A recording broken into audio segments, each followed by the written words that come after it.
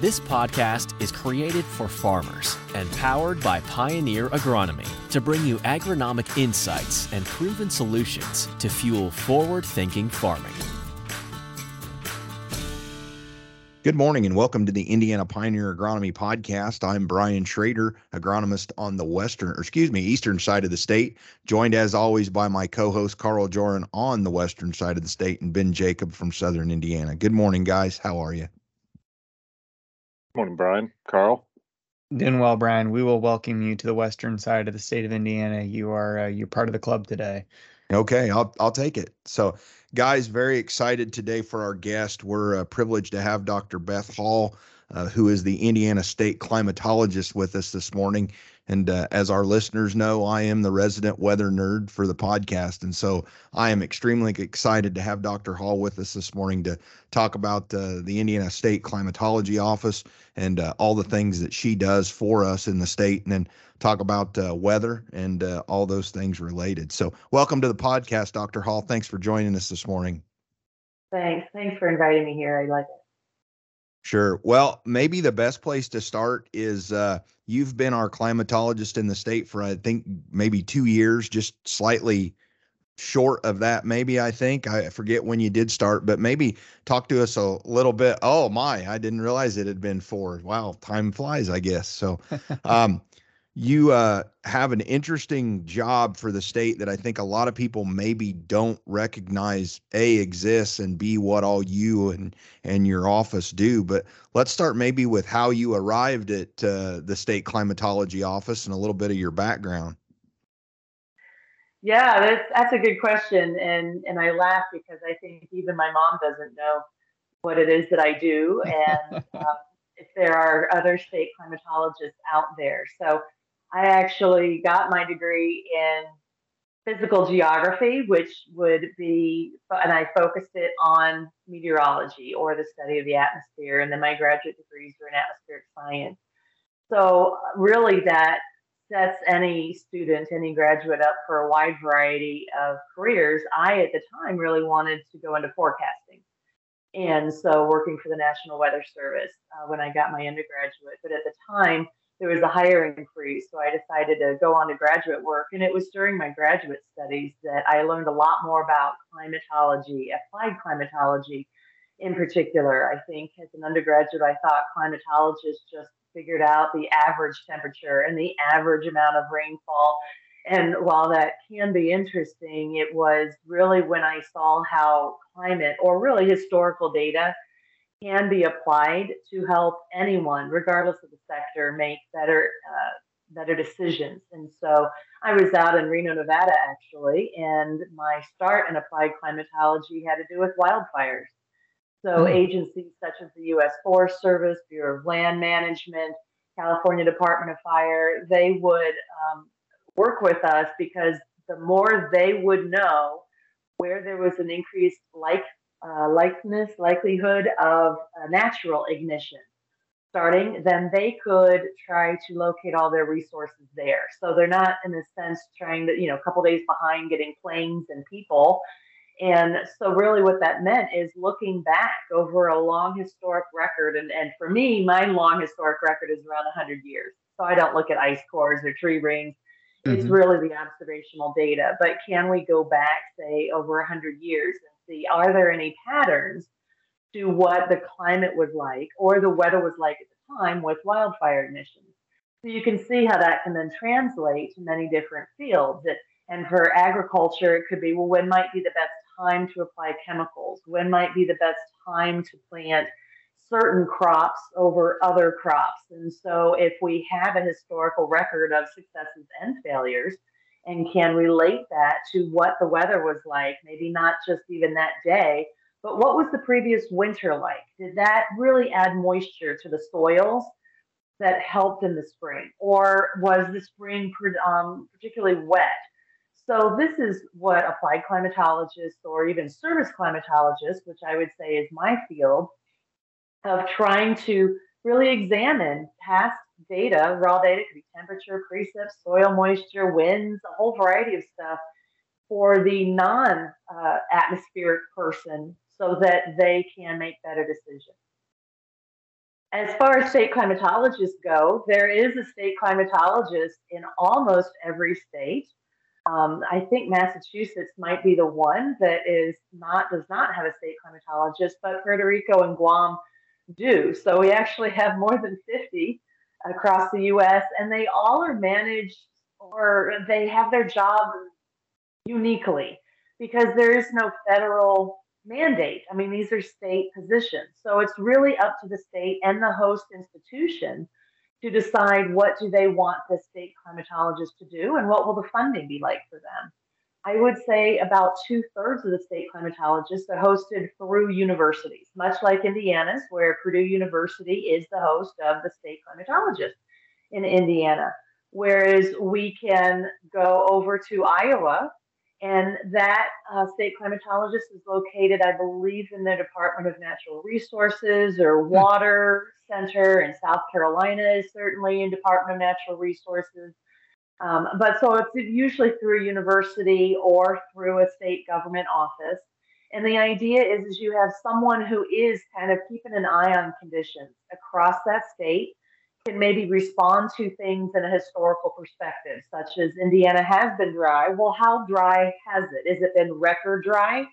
Has the heat, we've seen extended days. You know, I think most people can tolerate maybe 3 days in a row temperatures over 95 or even 100. But once we start hitting 4 or 5 days in a row, then that's a problem, not only for people, but for livestock.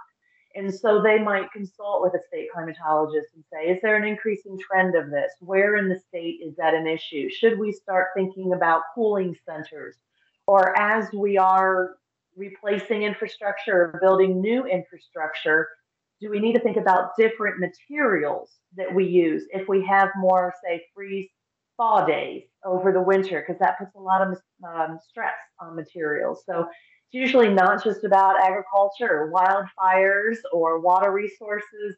We just try and keep an eye on everything that's observational data and tie that into what people need to make decisions. Well, we talked about the time frame, and you talked about the 100 years. You know, one of the things when we think about climate is also the size of the geography that we look at. And certainly with interpolated data, we have folks that really try to zero in maybe on their field or the corner of the field. And I think we all know from experience sometimes the limitations with interpolated data. Talk to us a little bit from a climatologist standpoint. What's the size of geography that you would typically look at? Is it a state? Is it a region? Talk to us a little bit about what that looks like when you start to look at these historical trends.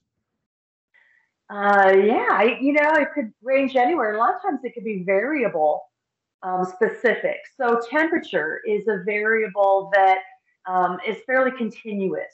So if people are wondering about heat days, heat stress, or even freeze thaw days, we can look at that maybe in something the size of a third of Indiana or a ninth of Indiana if we break it up into a grid. If it's precipitation, that's so spotty in nature. You can have rain falling on one part of your field and then nothing on the other part of the field. So that's where I would love to have a rain gauge, every square foot, which is ridiculous, right? You never have room for plants. But for us to truly understand the variability, soil moisture can also be very variable, whereas soil temperature can be more continuous in nature. So it's not an easy one answer. It's more of what is the variable we're talking about, but then also what is the question that's being asked. So if the question is, are we at greater risk for derechos or those straight line wind events that have been passing through and flattening cornfields, if you will? Well, I'm not going to want to look at just Indiana. I might look at the whole Midwest in that case, just to see, because those things can be very long lines that span across many states. If it's more of what is the risk of a freeze event, maybe I can just hone in on Indiana. So it's also not just the variable, but it's the application that's going to play a role in how far out the spatial coverage I want to consider. Okay. Curiously, you mentioned the rain gauge every square foot. certainly most growers have a rain gauge or some type of weather system at their farm. Different ways to connect that via the internet and some other things. Talk to us a little bit about the system that's in place in the state of Indiana. I know I've heard you speak a number of times about would like to increase that and get more of that saturation for the data. Talk to us a little bit about the resources that are available right now in the state from that standpoint for data collection. Wow, that's kind of a loaded question. And if you're ever looking for short answers from me, it may not come even this time. First of all, you got to go back to there's different ways that we can observe and measure rain. It could be a manual rain gauge where it just fills up a tube and people can go out and look at where it's filled up and that's good to go. And actually, among the field of climatologists, that's probably the most accurate instrument we have for rain. But who all wants to go out there when it's raining? And if it's not raining, it's easy to forget to even go out there because you're like, it hasn't been raining. So a lot of us do have more automated rain gauges that they've bought and maybe have spread across their field or we have across the state. And if there are any moving parts, the most common and affordable automatic rain gauge that people have is called a tipping gauge, where it looks like a seesaw inside the unit. And as rain fills up one end of the seesaw, it will push it down, click a sensor, and then it will go back and forth. Anytime you have a moving part, you can have it rust up. You can have it get stuck. Even any rain gauge can have a bird find it to be a perfect location for a nest. So we might have a pretty good network of amateur weather enthusiasts with those sorts of rain gauges out there. But unless they do a calibration of that rain gauge at least once a year, you might still be getting clicks, but it may be a fraction of the time it should, just because it's going to not respond as quickly. So there's several networks across Indiana where we get our data. The manual rain gauge that I really love and promote, but it takes more work, obviously, is called CoCoRaHS. This is a national, what we call citizen science network. And we have quite a few people, but mostly in urban areas that participate in this program. We could always use more observers in rural areas because it's not just for them. It's for the National Weather Service. It's for emergency management. It's for your state climatologist to know what fell in that location. We then can go all the way up to what our federal government has. So the National Weather Service has a little bit higher end rain gauges that's based on the weight of the water. We know that water has a very reliable density to it. So if the rain gauge sits on a scale, then we can know how much rain fell. But those are very expensive. And so I would say we might have 20 around the state, if that, maybe a little bit more, but because they're so pricey. And then we have what's called a mesonet, which is just a network of weather stations. And Indiana actually has two. One is the Purdue Mesonet that I manage out of the State Climate Office. And then we have the Indiana Water Balance Network that's managed out of the Indiana Geological and Water Survey down at Indiana University. These do use the tipping bucket method for remote monitoring, but we do go out. I know for the Purdue Mesonet, we go out 3 times a year and we calibrate those rain gauges. We make sure that if we pour in what is equivalent to half an inch of rain, the Mesonet's doing it. So that's another thing I wanted to point out is hobbyists have at it. I'm obviously a weather enthusiast too, but if you're not actually calibrating your sensors at least annually, then how much tolerance are you okay with? Are you okay if things are off by a tenth or a quarter of an inch? Are you okay if temperatures are off by a couple of degrees?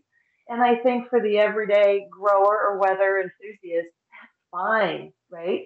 But for researchers, for state climatologists, I need this data to be as accurate as possible. People are making big decisions off of this data. So a lot of times I do have to keep in mind, where is this data coming from? How often is it being calibrated? Are there even quality control routines that are skimming through the data on a regular basis to make sure it's good. Yeah, well, personal experience, I had to clean my rain gauge out a week ago. And I do have an inexpensive tipping bucket, and it has essentially a funnel on the top of it that sits above the bucket. And we had an insect that had built a nest just perfectly in the very bottom of the hole. And so I think I perhaps for a couple rain events maybe got 50% of what I actually should have gotten based on looking at neighboring systems. And so just a word of caution, make sure that whether you calibrate or not, you should probably clean as well. And so learn that. So, yeah. Well, certainly I know that with the Purdue Mesonet, we can get that data from the website for the state climate office. I also know that there's another resource that's available that I want to make sure we talk about that I think a lot of our growers will find quite useful if they're unaware of it, and that's actually the MRCC. Would you talk to us a little bit about that? How that, I know you've managed that for a number of years as well. Talk to us about how that data comes in and then how it can be optimized and put to use for our agricultural listeners. Sure. So the MRCC stands for the Midwestern Regional Climate Center. There are 6 regional climate centers across the U.S., and we receive our funding from NOAA, the National Oceanic and Atmospheric Administration, which is where the National Weather Service is housed. The reason why these developed, and we are celebrating our 40th anniversary as a regional climate center program, all 6 of us, sort of like state climatologists, we stay under the radar, right? We don't really try and get out in front of everybody. But while at the national level, all data that is being collected from federal observing networks are housed, and actually it's in Asheville, North Carolina. There was a recognition in the early 1980s that that's just data, that's not really serving the taxpayers. So there was a pitch coming out of both Cornell University and University of Illinois of what if we had regional centers that had access to all the same data that was being collected at the national level, but we were providing not just the raw data, but value added tools for the stakeholders in the region. So each of the 6 centers have different themes. For example, the Western Regional Climate Center, one of the themes is wildfires, but it's also going to be coastal issues. But in the Midwest, our 2 themes are agriculture and water resources. And so we try, even though we can venture away from those 2 themes, we always try to work with those in the agriculture and water resource sector to say, is there any sort of monitoring tool or even model that could be developed that's very user custom driven online? And one of our most popular tools at the MRCC on our website is the Growing Degree Day tool for farmers. And that's where they can go in and they can say, if I planted a seed on this date, and these were the conditions, and it's a particular seed that needs this many days or even growing degree day accumulation, when should this be ready for harvest?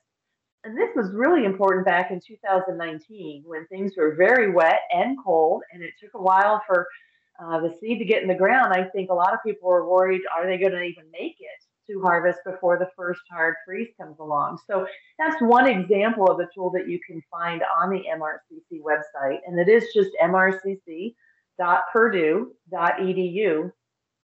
So really, if you just want to monitor what's been happening recently over the past 30 days, et cetera, if you want to look at specific tools, if you want to see graphs or maps of the data, a lot of that is there.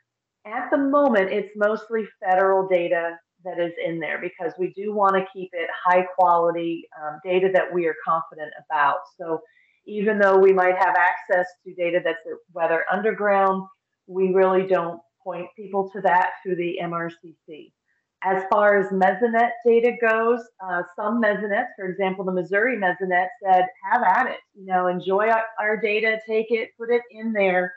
And so Climate is the online data portal within the MRCC. Users can grab data from the Missouri Mesonet. I'm very excited once the Purdue Mesonet data gets in there, but the MRCC transition from University of Illinois to Purdue University in 2021, I believe, near the end of that, and we have been spending, honestly, the last couple of years just trying to overhaul the website, make sure tools were working and so forth. So until that dust settles, you probably have to go to our state climate office page to get the Mesonet data. Well, I certainly like the update. We've gotten an update here not too long ago on the website. They've been working through, and the presentation of the material, guys, is really nice. The maps are readily available just right there, kind of at a very quick glance. You can go to many of the things that I utilize on a pretty regular basis. And so I certainly have enjoyed getting a chance to surf around and see the new website layout for the MRCC. So, Carl, Brian, I know you had some questions. Yeah, to Dr. Hall's point, Dr. Hall, thanks for being with us. I've never been referred to as a non-atmospheric person, but that is definitely going on the byline for any future publications. You'd mentioned 2019 and the use of the MRCC's growing degree unit tool. That I probably spent, I don't know, almost every day for 2 weeks time there trying to help growers evaluate decisions on relative maturities. From a more applied nature, how early can one start to forecast that most likely first freeze event for growers that are listening to this episode of the podcast here? Is it something that we really don't feel like we have that 95% confidence interval until we're 10 days out, or can we start honing in on it, months away? What's your perspective on things that impact farmers in Indiana? Yeah, unfortunately, knowing which day the first hard freeze will occur or even how cold it will be on that day, we're still a ways away. And that's another good topic for me to try and explain the difference between forecasting and climate outlooks.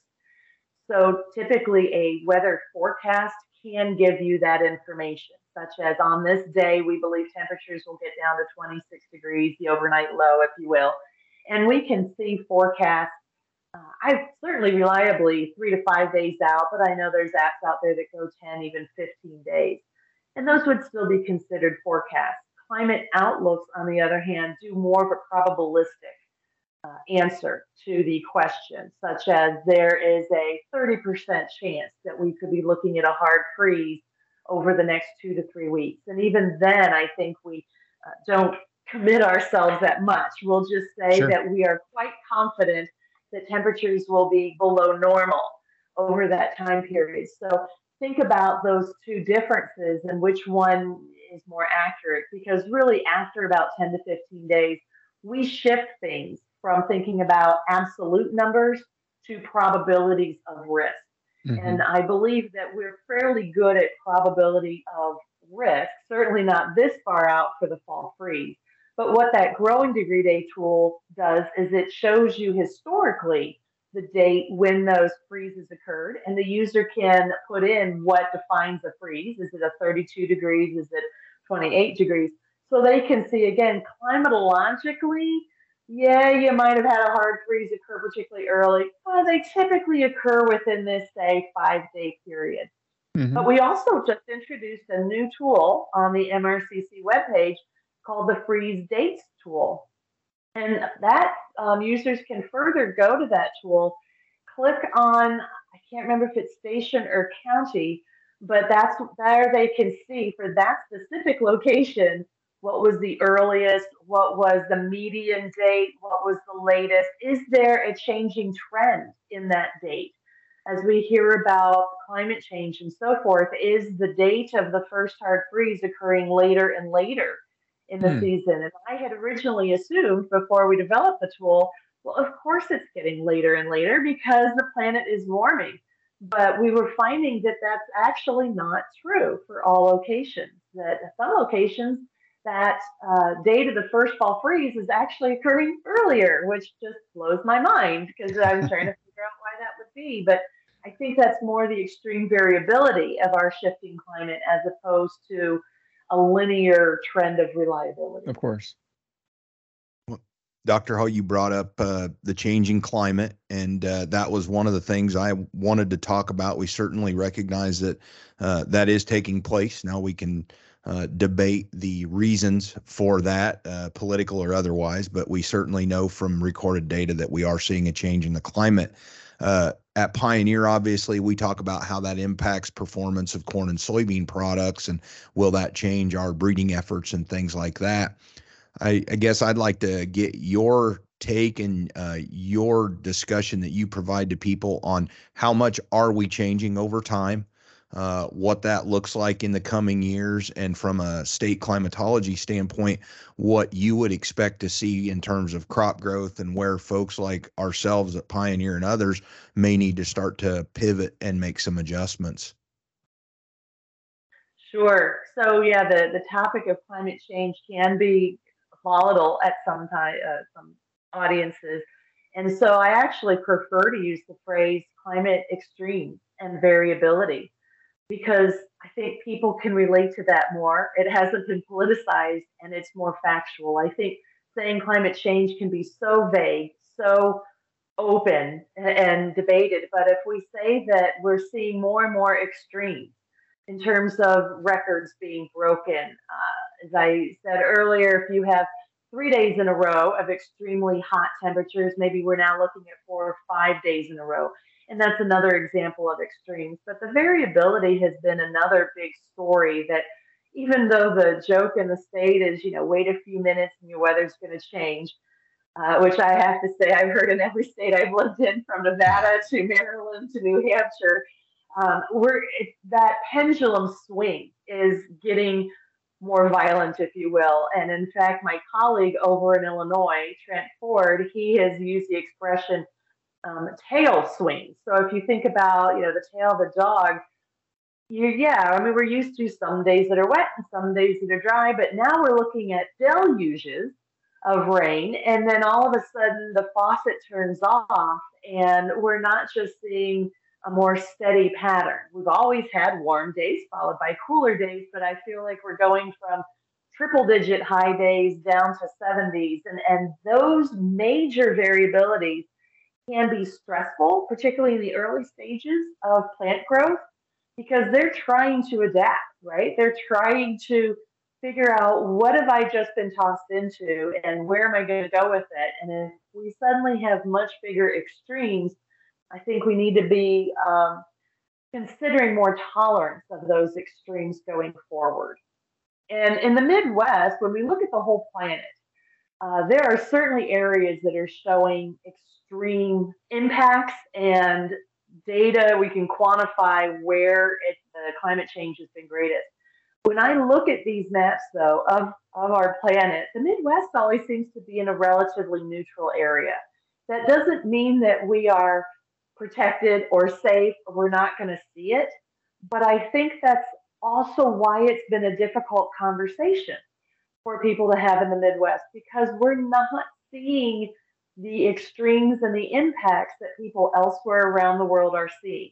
In fact, we're not even seeing those extreme impacts in the Midwest as those in Florida or California or Hawaii. Mm-hmm. I mean, there's other Americans that are really, truly, when we hear the headlines of what Texas has been through, both with their ice storms and their energy network and their heat waves, and then Florida, we just really don't have that in the Midwest. We don't have coastal issues that we have to worry about. We're kind of at a latitude between the equator and the North Pole that protects us from too much extreme heat and too much extreme cold. We're in a very battleground location, and that's where the variability we're going to experience. But as far as, are we heading in one direction and does it look bad? I think there's going to be winners and losers as we transition. Sure. Historically, when you look at the use of science, we like to go back and like to try to make some level of comparison. As you mentioned, certainly the extremes appear to be getting more extreme.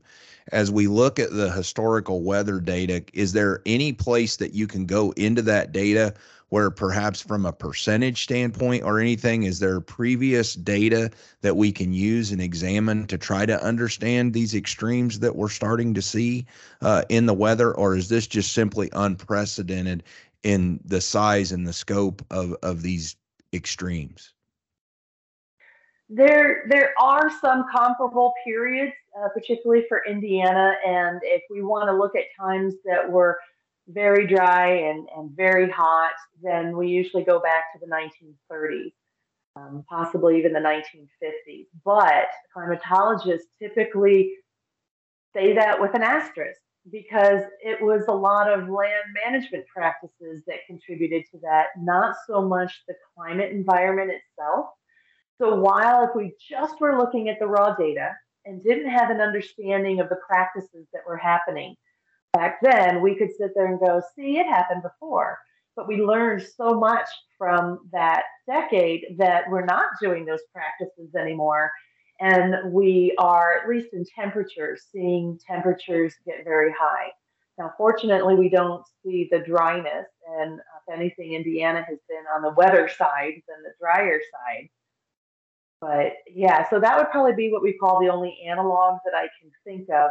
If we even go back beyond that and start even looking into what we call paleo records, so ice cores, tree rings, we aren't seeing temperatures like this as particularly as rapid. And that's the thing is we can go back almost pre-human time in the on the planet of the Earth and see, oh, temperatures were higher, but humans weren't around when it was that hot. So that should wake us up. And any times that got really close to the temperatures we're seeing today happened over centuries coming out of ice ages. We're seeing this increase over decades.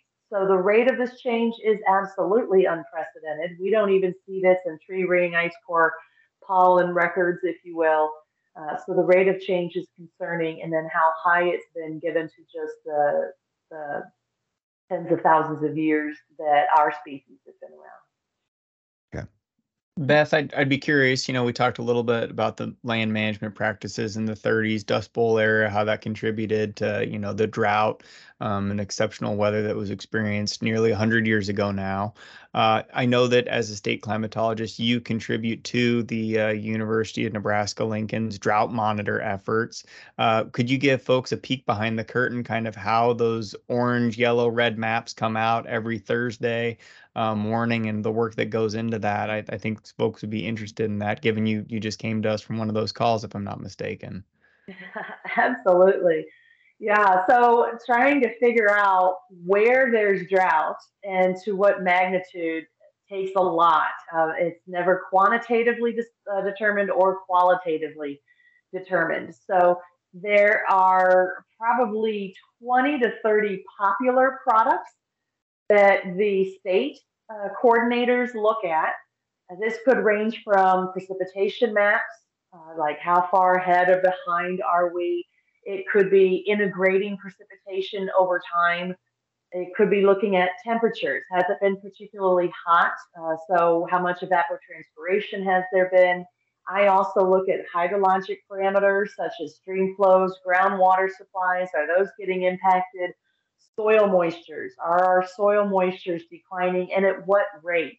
Because that's going to play a role. And then we have calls pretty much every Monday morning with a group, and I would say we get around 15, 20 people on these calls from, say, Department of Natural Resources, the National Weather Service, Department of Emergency Management, USDA, and we discuss what we're seeing in those maps. And we also take anecdotal information. So I work with Extension, and Extension is split funded through USDA and the state.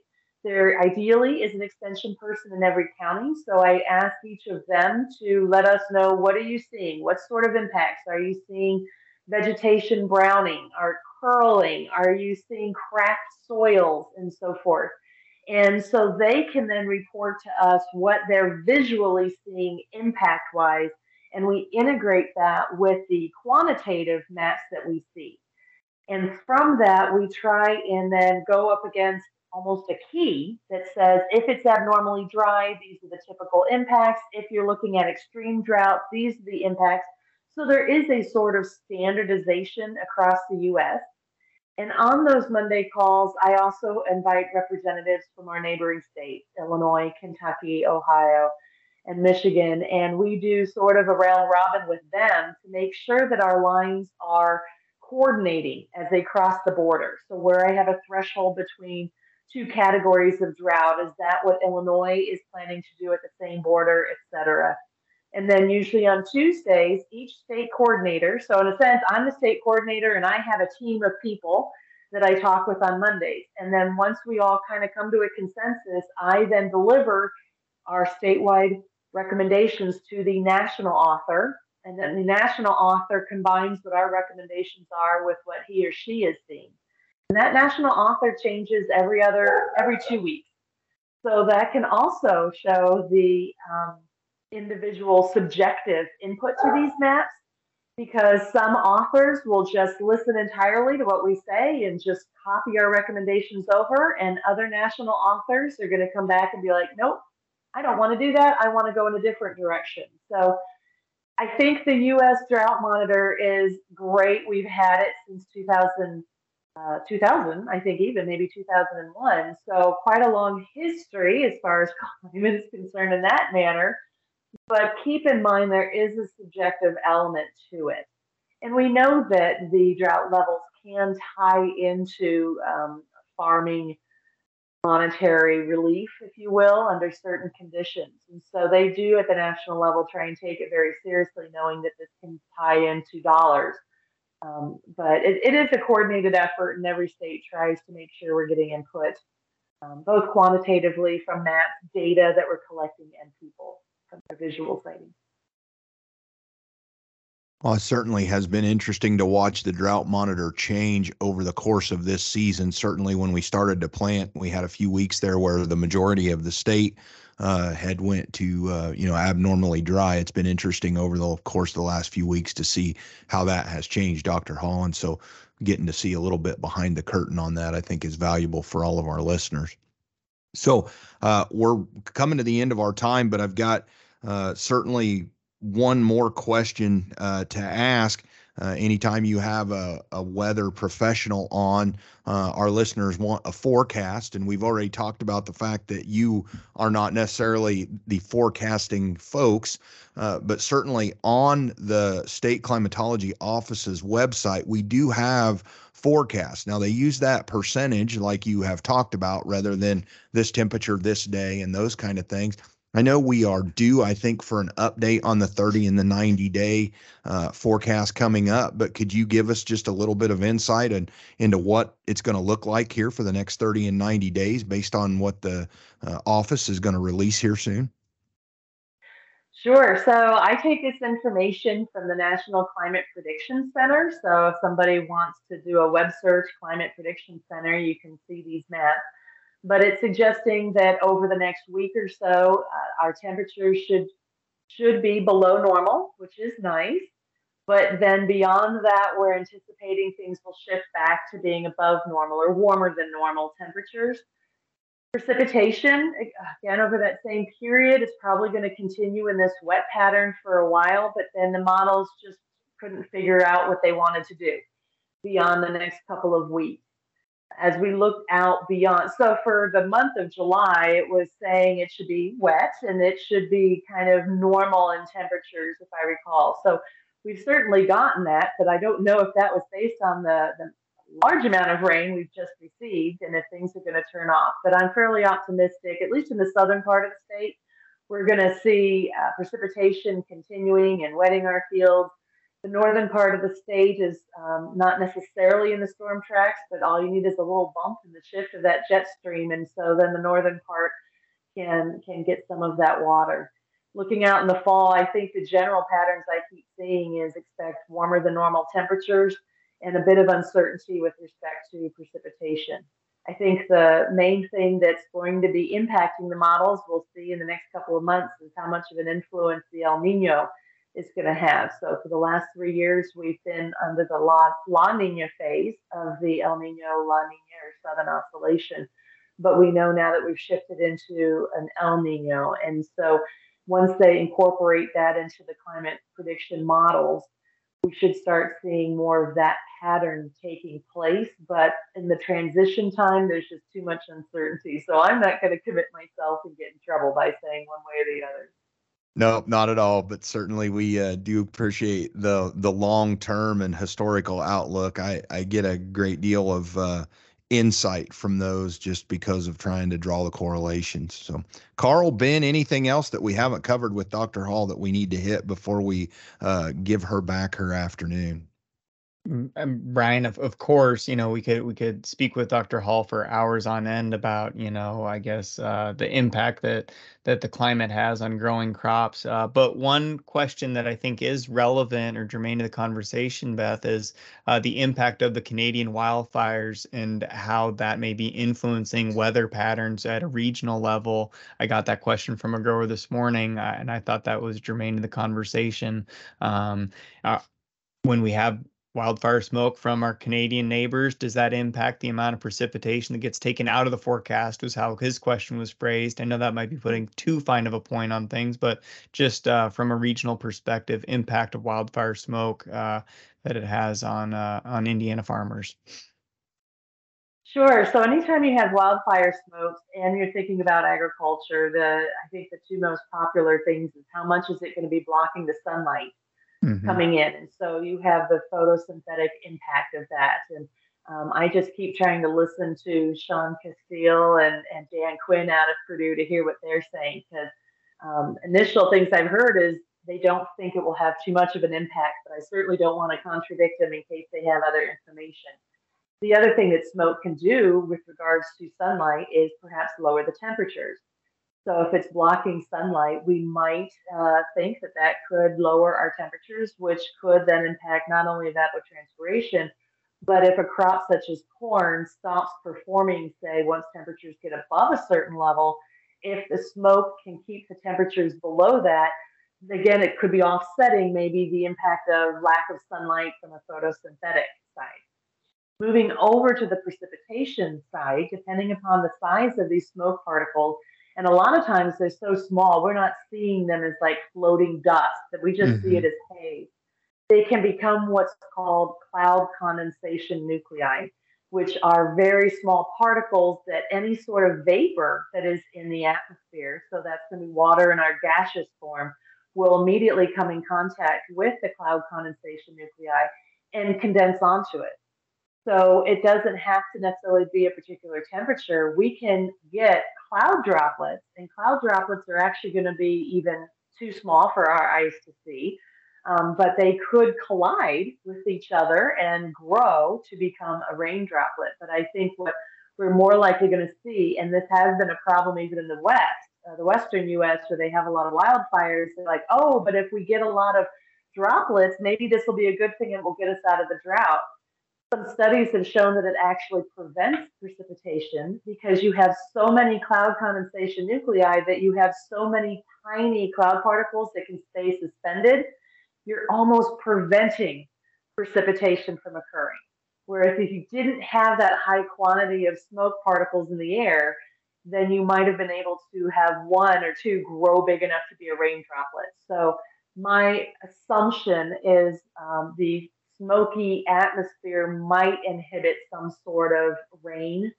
But when we see rain in the Midwest, it's usually coming as frontal or these major mesoscale convective complexes. I certainly don't think it's going to stop those. Those are so massive in size that the smoke from the wildfire shouldn't be stopping those. I mean, it might reduce it by a couple hundredths of an inch, but when you're getting an inch at a time out of those systems, that's negligible. Excellent. Well, that was exactly what I was going to ask, Carl. So I'm glad you brought it up. In lieu of a question, I would say thanks to Beth. This has been enlightening. I do use a lot of your products in my day to day, and how I try to organize my thoughts for conversations with growers about what is going on so far in the season and likely to happen, and how we're going to manage within that. So I'm very appreciative of that. But this has been very enlightening, and thank you for coming on. Thank you. I really appreciate it. And if anybody ever has any questions or wishes that we had a tool available either through the State Climate Office or the Midwestern Regional Climate Center, like I said, the website is mrcc.purdue.edu. You can email us at mrcc@purdue.edu. And because I work with both programs, I'll get the email and we'll figure out which site would be better to post that tool on. That is outstanding. She beat us to us, guys. We usually ask our guests, how we can follow along, and Dr. Hall's laid that out for us. And we will be sure to put links to all of the resources that we've spoken about today in the show notes for the podcast this time as well. So, Dr. Hall, we certainly appreciate you being with us. Certainly, I think if folks want to follow along with you, they can reach you at one of those locations you've just mentioned for us. So, with that, I guess, Ben, Carl, if somebody wanted to get a hold of you guys, wanted to talk about all the things around the impact of climate and weather on corn and soybeans, Ben, how can somebody follow along with you? Yep, you can find me on Twitter at the Ben Jacob or on Facebook at Ben Jacob Agronomy. Carl? And well, for the time being, you can follow along on Twitter at CJorn or on Facebook at CJorn Agronomy. But I heard Beth use the word "it depends" and also variability. So she could be coming for one of our jobs here before too long. But in all sincerity, Dr. Hall, thank you for your time visiting with us in Indiana Growers. Brian, yourself, how many people follow along?